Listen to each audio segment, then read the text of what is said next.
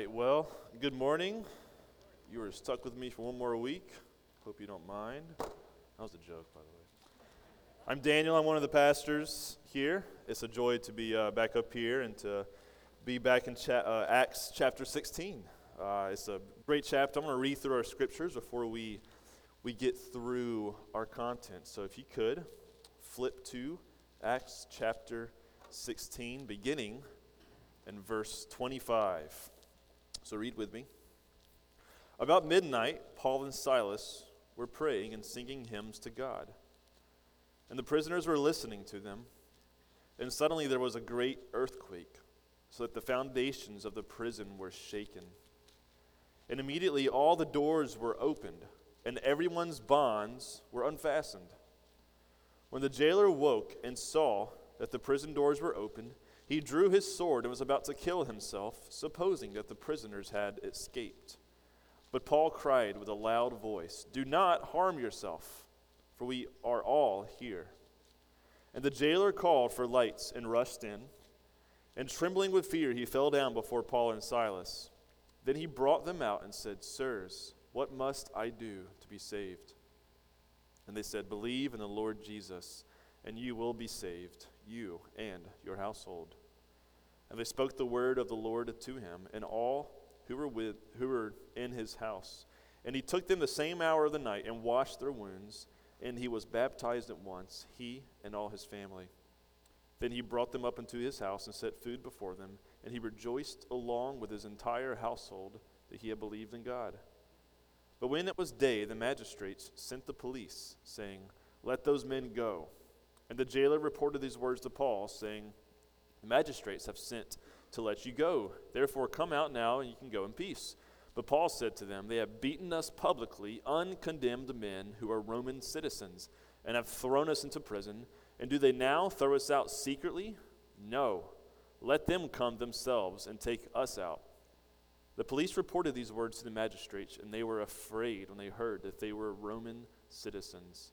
And so they came and apologized to them, and they took them out and asked them to leave the city. So they went out of the prison and visited Lydia. And when they had seen the brothers, they encouraged them and departed.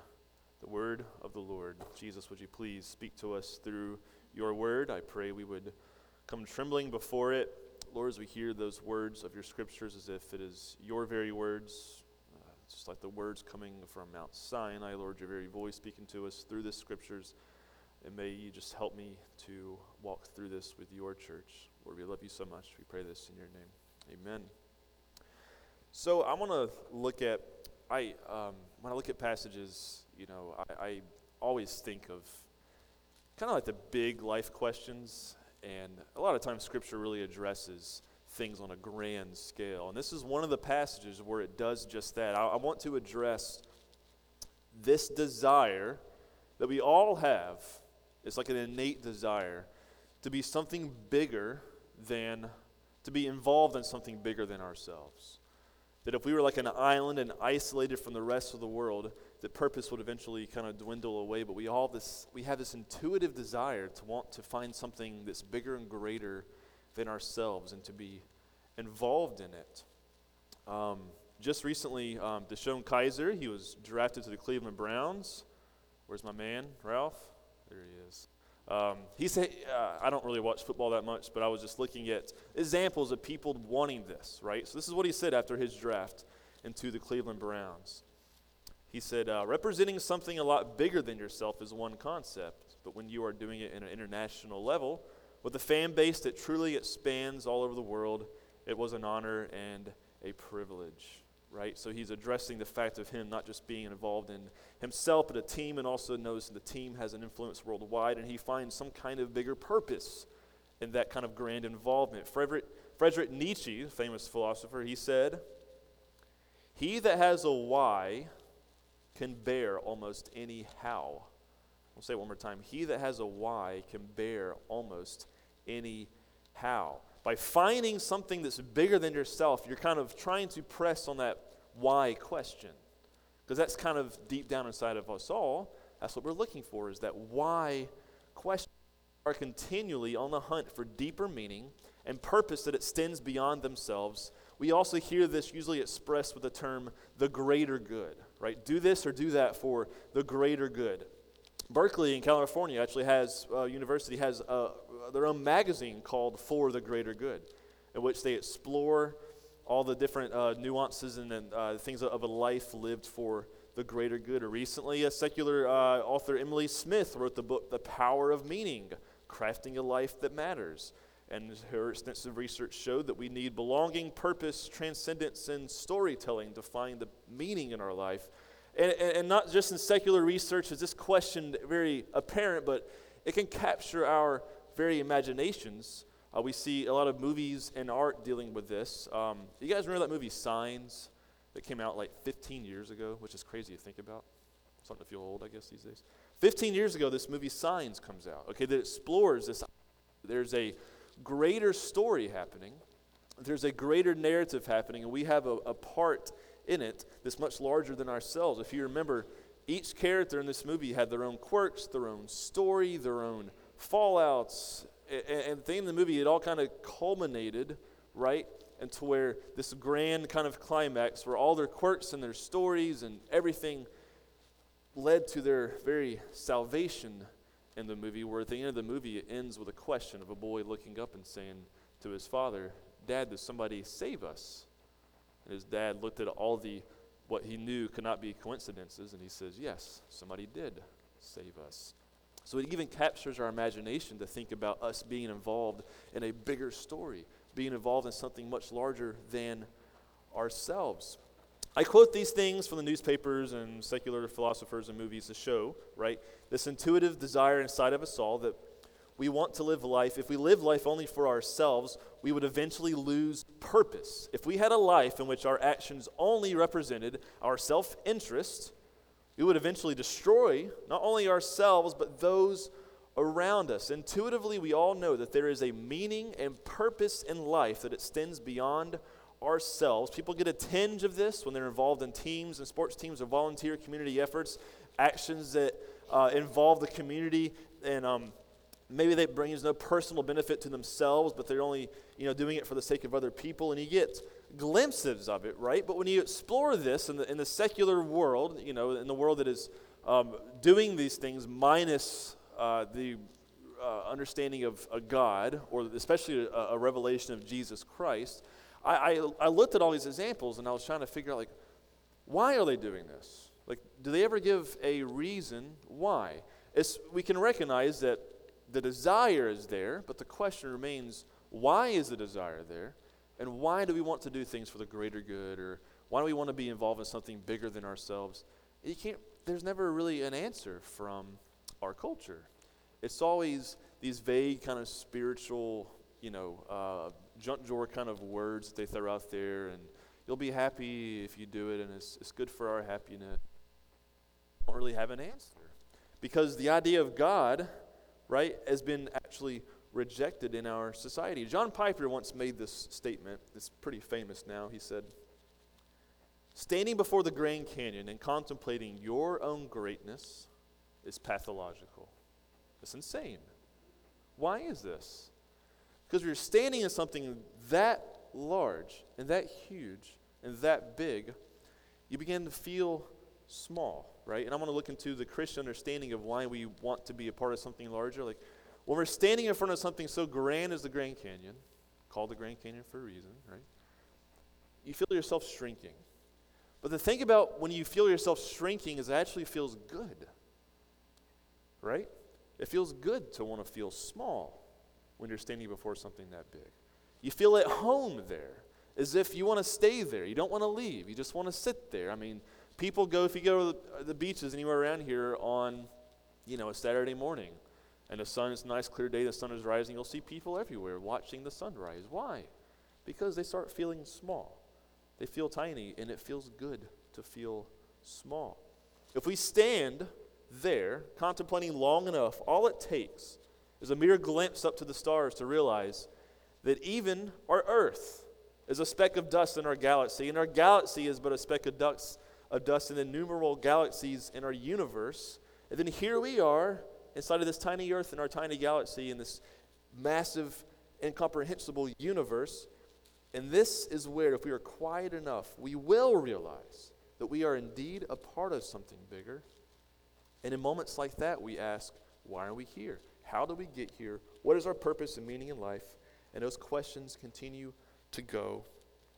And so I'm proposing in this story, as we look, that this story is not just about Paul, it's not about Silas, but there's a much larger story happening, and that this earthquake happens, we're going to look at too in a minute, and everybody kind of becomes aware, like, something else is happening here. I'm not sitting here by accident. I didn't just arrive here. Like, God has something in mind, not just for Paul and Silas, but for everybody in that jail and for the whole city, all right? But this thought that we are part of a grand narrative, actually guided by God himself, is completely against the grain of culture and its proposed worldview. Our Western world and its abandonment of truth has been working for centuries to chip away at any meaning of tomorrow.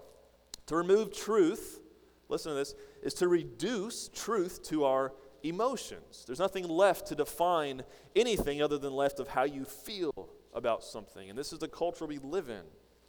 It's called emotivism. And it cancels out any possibility that you and I are part of a grander narrative involving a loving creator God, much less a God who became incarnate in this world and died for our sins. It makes life be all about the moment. If tomorrow has no meaning, well, what has meaning? The moment. And so that's when you hear all the phrases, you only live once, so enjoy the moment, live for the moment. And that's kind of the irreducible complexities of life. It becomes just about today because tomorrow's meaningless. Yesterday, there's no meaning there either. Just enjoy the moment. And that's where our culture lands. And inside of us, we know as Christians, obviously as Christians, but I think beyond just being Christians in our culture, there's something that says, no, that can't be true. And as we'll see in this passage, I'll argue that all these people did indeed see this. And it was done and brought to revelation through the spreading of the message of Jesus Christ and his death, burial, and resurrection. The good news of the gospel being spread is when we often see this take place in the lives of people. So again, the story, as we read through it one more time, as we walk through this, is not going to be about Paul or Silas, but rather about God's actions in a bunch of different people's lives. So let's kind of look at this from 30,000 feet, and let's dig into these verses. So verse 25, I want to set us up before how we get to verse 25. Right, last week we had Paul, who was sent out again on his second missionary journey. He goes to some regions, and the Spirit kind of says, "No, this is not the right place to do ministry." It says that he didn't allow Paul to speak, didn't allow Paul to go and start planting churches and ministering. And then he had a dream, right? The dream was a man from Macedonia saying, "Paul, come over here, come preach over here." And so Paul says, "Yeah, sign from God, let's go." So he runs, goes to Macedonia. He goes and starts preaching the gospel. You have Lydia, who's converted, along with her house. You had the demon-possessed girl running around, chasing Paul for many days, saying, "These men are servants from the Most High God who proclaim to you the way of salvation." And Paul gets annoyed, casts this demon out of her. She was owned by people, and they were making money off of her. And so they flipped out because they said, "Geez, you just destroyed our economy. We have no way of making money." So they dragged Paul before the magistrates of the city and said, "These guys are disrupting the city. They're saying we should break the law, the Roman law and customs, etc. and so forth." A riot kind of mob kind of comes about, and the magistrates is like, "Yeah, beat him up." And the crowd's like, "Yeah, beat him up." And so they beat him with rods, and they toss him in prison. They're handcuffed. Their backs are all destroyed and beat up. And this is where we are in verse 25. Things are looking pretty grim for Paul, but God has something crazy in mind here. Verse 25, about midnight, Paul and Silas were praying and singing hymns to God, and the prisoners were listening to them. Now it's midnight. They should have been sleeping. Obviously, they probably can't sleep. Their back is raw with wounds. It's the same day, the same 24-hour cycle here, right? He addresses it's midnight, so this happened just how many hours before they were thrown in jail and beat. So same day, they're probably exhausted, they're tired, their backs are raw, they're probably, fettered to the walls in such a way they can't even, sit up in any comfortable way. And they'd chosen to sing hymns. The hymns they were singing were probably psalms put to music, right? So they were singing about the greatness of God, and the prisoners around them The Greek word there for listening means like carefully, slowly, attentively, just listening to everything that they were saying. I mean, they were amazed. What do they have to sing about? I mean, look at them. They're a bloody mess. They're hanging from the wall, right? What in the world do they have to sing about? You'd imagine these prisoners are pretty blown away at what is going on when suddenly, in verse 26, and suddenly there was a great earthquake. So the foundations of the prison were shaken, and immediately all the doors were opened and everyone's bonds were unfastened. This is where we have to read a story slowly. When you're reading the scriptures and you look at verses like this, you can't just read through it quickly because we would be accustomed to read that verse and to say, all right, so Paul and Silas, now they're free. Slow down and look. Look at what was just said. There was a great earthquake. The foundations were shaken, and immediately all the doors were opened, and everyone's bonds were unfastened. Not just Paul, not just Silas. Every prisoner in there were suddenly free.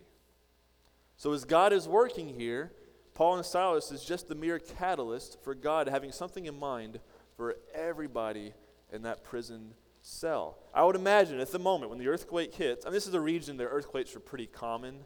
Eventually Philippi was completely abandoned because earthquakes got so bad that the city was just always on fire and people were like, forget this place, we're leaving. So earthquakes are pretty common. This seems to be a pretty big one. The building didn't fall down, but it's still big enough to kind of like, this is really bad. But as it happened, you just got to put yourselves in the shoes of those prisoners sitting there. They're hearing these guys singing about the greatness of God and joyfully singing. Earthquake happens and suddenly your prison door cell is wide open and you're free. You gotta be thinking, what in the world is going on? Like, what is happening? You look around and notice everybody else is in the room, is sitting there looking at their hands saying, we're free. What is going on? And of course they would look at these guys and they would say, was this because of them? Like, what's going on? So you can venture to say, continue on, the jailer was freaked out.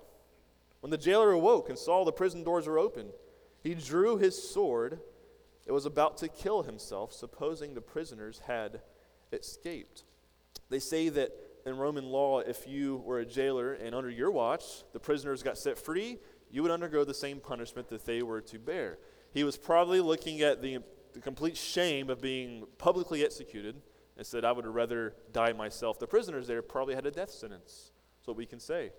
And so he saw that and said, I'd just rather end things now. I mean, he just assumed, surely they all ran away, right? I mean, if you were in a jail and suddenly everybody's door is open, you would assume they're all gone, they're all skedaddled. But listen, Paul, skedaddled, sorry, it's my southernness coming out. But Paul cried, you guys know what that word means? Does that have meaning up here? Never mind. But Paul cried with a loud voice, do not harm yourself, for we are all here. They stayed. And again, when you're reading the scriptures, ask questions. Why would the prisoners stay? It's fascinating, right? They had a death sentence probably. They should have got up and just ran as fast as they could into the darkness and said, we're gone, we're free. They stayed.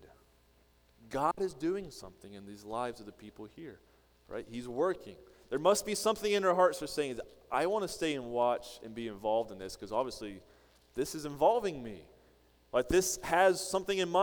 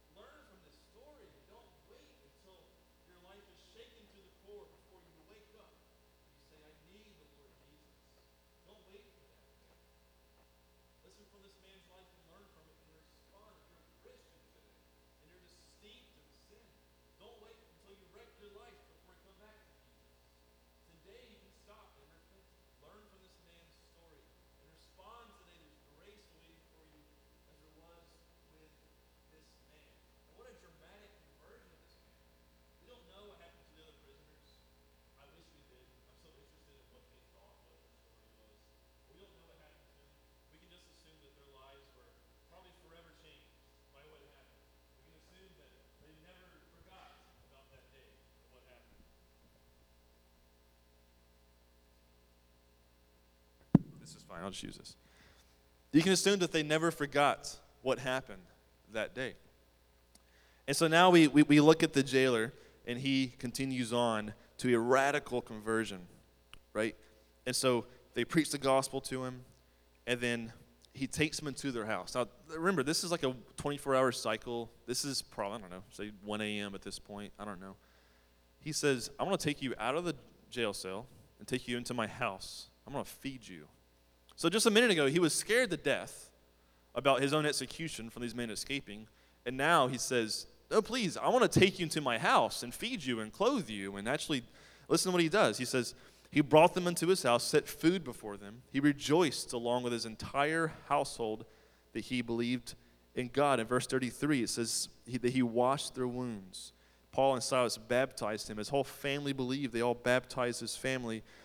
Suddenly, this man was a fearless man to say, I know I could probably die from taking these prisoners into my house and giving them hospitality, but I don't care anymore. I'm just going to do this. I have no fear. I know the Lord Jesus now. So guys, come to my house. I'll wash your wounds, right? I'll feed you. I'll clothe you. And it's 2 a.m. and it's 3 a.m. and Paul and Silas, you think of the day they had. I mean, they were just beat, arrested, thrown in jail, and less than 24 hours later, it's like 3 o'clock in the morning, and they're having dinner at the jailer's house, right? Getting like Band-Aids put on. And it's like, you can imagine, like, wow, what is going on? Like, this is crazy. Never would have saw this coming, right? And so, as we move on in the passage, right, I want to note this kind of a side note. Gospel reconciliation can do the unthinkable, okay? Reconciling enemies to one another from one moment into the next. Think about that. I mean, the jailer was one of Paul's enemies at that point, and instantly the guy was loving Paul and serving him. The gospel always levels the playing field, right? It always levels the playing field. And so as we look on in the remaining verses, Paul kind of has this ace in the hole. He probably had a plan all along. When he's a Roman citizen, Roman citizens to be beaten without trial was clearly against the law. He let himself get beat. He was a Roman citizen, okay? So the whole time he knew, I can probably get out of jail whenever I want. I just got to say, hey, I'm actually a Roman citizen. You guys are the lawbreakers. And so as he did this, his goal was to, at the end of the passage, we see that they wanted to kind of come and release him quietly. And if you read, all right, so verse 16, listen to what they said. They said, verse 35, and when it was day, the magistrate sent the police saying, let those men go. The jailer told Paul, saying, they want you to go in peace. And so something happened, these magistrates, heart change, something occurred, and to where they said, we should let him go. Maybe they realized they screwed up. Maybe they realized they were the lawbreakers. I don't know what happened. We don't really know. But for some reason, they wanted to suddenly let Paul go. And that's when Paul says, hey, we're Roman citizens. Publicly bring us out. Paul had a plan in mind. He wanted the city to see the innocence of the church. He wanted to see that their message was indeed one of innocence. They weren't talking to people about breaking Roman customs. That was a false accusation. And so by publicly forcing them to bring him out, he's ensuring that the city is still going to be have a good favor towards the church to know, oh, Paul's not the bad guy. Silas, those new Christians aren't the bad guys. It was the magistrates that messed up. They got wrapped up in the mob and the crowd. And so Paul gets released, right, and he visits Lydia. The whole city then has some kind of glimpse or picture of Christianity because of Paul's exiting, okay? And so he had that in mind, I'm sure, with hearing the gospel. And so he exits, and he visits Lydia. There's people now gathered in Lydia's homes, more converts, it looks like, which is, the church was increasing during this time pretty quickly. And then he exits, departs.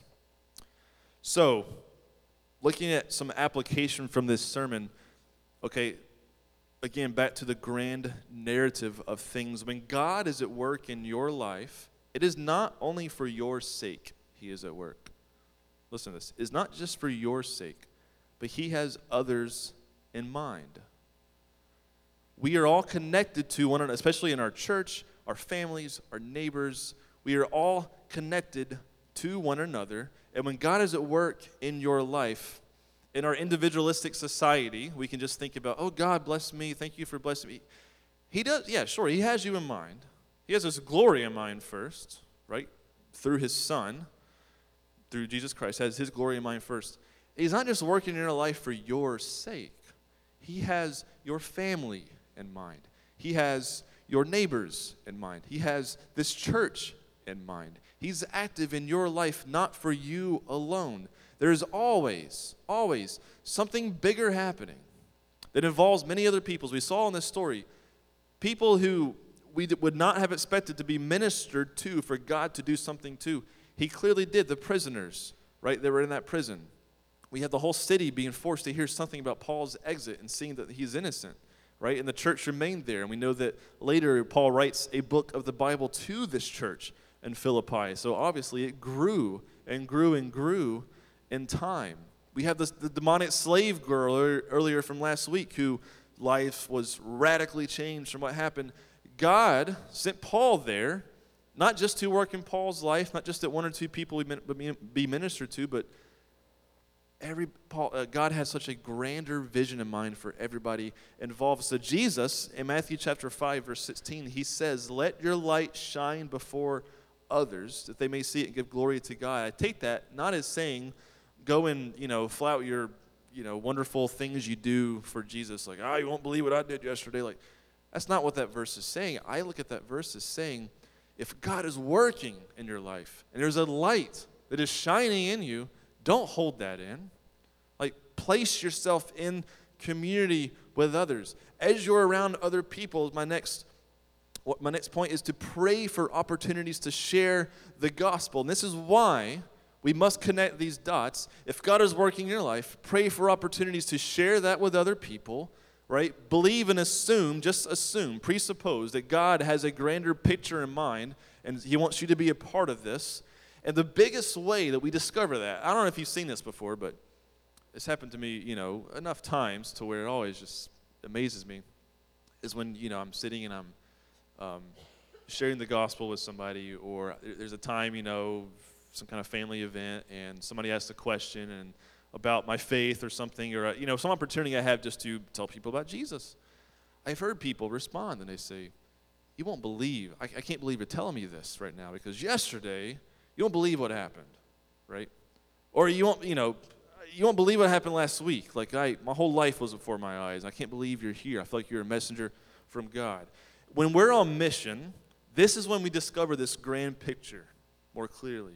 Because we see that God wants us to be on mission. His heart is for this world, as we heard earlier in the worship set, is to be reconciled to himself. That's what he wants. That's what he strives for. He's not returned yet, because Peter says he wants more people to be reconciled to himself. He's not slow as if he's lazy, but he's gracious that he's slow. He wants more people to repent and to come to know him. And when we enter into that mission, when we put ourselves in the way of sharing the gospel with other people, you will begin getting glimpses of God's work in somebody else's life and realize, wow, I think I actually have a place in this. God is using me for this person's life, or for this person's life. Mission is the quickest way we see that. John 17, verse 18 says, Jesus praying to the Father, you have sent me into the world, so I have sent them into the world. And guys, we're on mission because Psalm 148 says this, kings of the earth and all peoples, princes and all rulers of the earth, young men and maidens together, old men and children, let them praise the name of the Lord. For his name alone is exalted. His majesty is above the earth and heaven. We want to see all peoples giving glory to our God, right? That is why we are on mission. I want to share this story because it's a simple story. This is not, Alex was like, maybe you shouldn't share this. I don't want to pat myself on the back. But it's a silly kind of thing that we did. But just listen to this. All right, so Christmas, I have neighbors coming from the south to the north 10 years ago. One thing is your neighbors here, they don't really want to come out of their house or talk to you. Like, I've lived next to the same people. This one house down the street from me, I've been there for 3-4 years now. I've never seen anybody come out of the house. I'm like, who lives there? I don't even know who lives there. I'd like to meet him, but But anyway, so we try to look for yearly opportunities to walk around our neighborhood and get to know our neighbors. And so Christmas time, we cooked cookies, and we just put in some Bible verses that explain the gospel. and we just want to go hand out Christmas cookies with a few Bible verses. And that was really it. The kids had a blast. We got to meet some of our neighbors and met another Christian in the neighborhood, which was really great. One woman, was scared of us for some reason. My little kids are so, scary. She was like, I'm going to open the door. But we go to this one woman's house, and we hand her cookies. And she's like, I don't have any money. We're like, it's just Christmas cookies. Merry Christmas. And we leave, and we're walking home. And this car, kind of zooms by us and stops. And she's crying. And she's like, you won't believe what this did for me today. Because, are you Christians? And we said, yes. And she was like, I feel like you're an angels. You won't believe. I just thank you. And she just drove back to her house. And I was like, we just handed her cookies. That's all we did. God was obviously at work in her life. I've talked to her a couple of times since then. We just handed her cookies. That's all that it took. But we don't know what God is doing in somebody's life. Simple actions to be on mission in the simplest ways. You will see God's work in grand ways. So I'm calling and hearkening us just to reach out and to love others and share the good news. You will see that there is indeed, you have a place in a much bigger story. And in our closing, two more things. Seek a life of less distraction and more awareness of your days. We are being served. As we're talking about this, I asked the question, what are the things that keeps us off mission? What are the things that, keeps us in our house, that keeps us kind of cozied up and not sticking our necks out for the advancement of the gospel? I'm just as guilty of this as anybody else, but we live in a culture that loves to just occupy our time with distraction after distraction. As technology advances in our country, it actually advances by wanting to give us more distractions in life. You wonder, what is the goal of our technology? It's supposed to be to further mankind. It seems to be just busying us up more and more and more. You and I can get wrapped up in this, right? As Christians, we do consent to the reality that God is working on a grand scale and that He indeed is using us all. But too often, we don't live as if this is the case. And I'm talking to myself. I'm guilty in this. Our habits in life often do not reflect this. How we spend our downtime in our culture does not reflect this. If we know these things to be true, then it means that our moments and our days, our time is crucial. It means something. There's purpose in our time. If we know that we are going to be used by God to advance His glory in this earth, it means that our time is precious. It means that we have the opportunity to use our time for this, but our life is full of gadgets and technology that can often just leave us scrolling on stupid YouTube videos. Trust me, I used to be the king of finding the dumbest YouTube video in the world. I've been distracted that way, right? But it can occupy our time. Movies, news, the social media, all this stuff. I'm just bringing this up to say, question how much time we're on these things. Just to sit and think and pray. Think of your neighbors. Think of those family that want to know the gospel. Maybe peel yourself off of the screen sometimes and just say, God, I just want to sit here and pray for people. Stir up in my heart a desire to be on mission and not to have so many hours my week distracted by technology. And in closing, when we read stories like this, these stories the authors wrote not just as an historical account, not just to say, hey, here's what happened. God did this. Very good. Move on.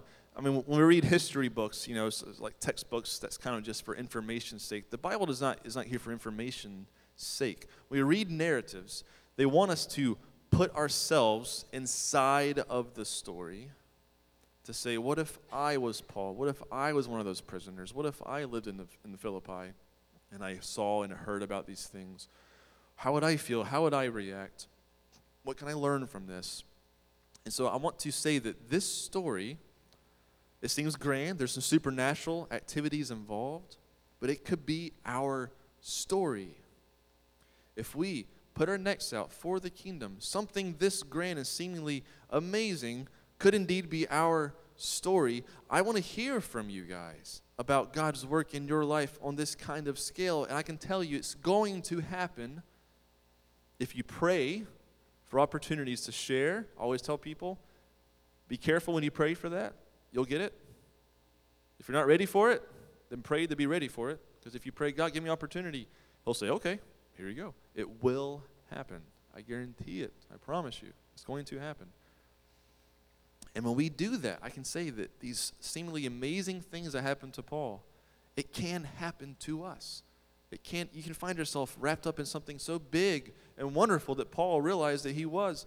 That can happen to us. This story can be our story. And I pray that for Redeemer Fellowship, that in our cities, we can see God do such grand things as to reach the lost. And maybe he'll even use us and do the supernatural and do amazing things to see his glory spread throughout this world. You do have purpose. You do have meaning in this. I pray you are encouraged by this morning. So let us pray. Jesus, thank you for these truths, Lord. Thank you that you are the fulfillment, Lord, of our desires for something bigger and greater than ourselves. Thank you that we are right in the middle of this, Lord. Even now, through the relationships in this room, through our church, you are doing something in the lives of people now that we all have a part in, Lord. You gave us this story. This isn't a story about Paul or Silas. It's about you and your work, Lord. I pray that you would make us aware of your work, or that we may have more time to sit and to ponder and to think and to consider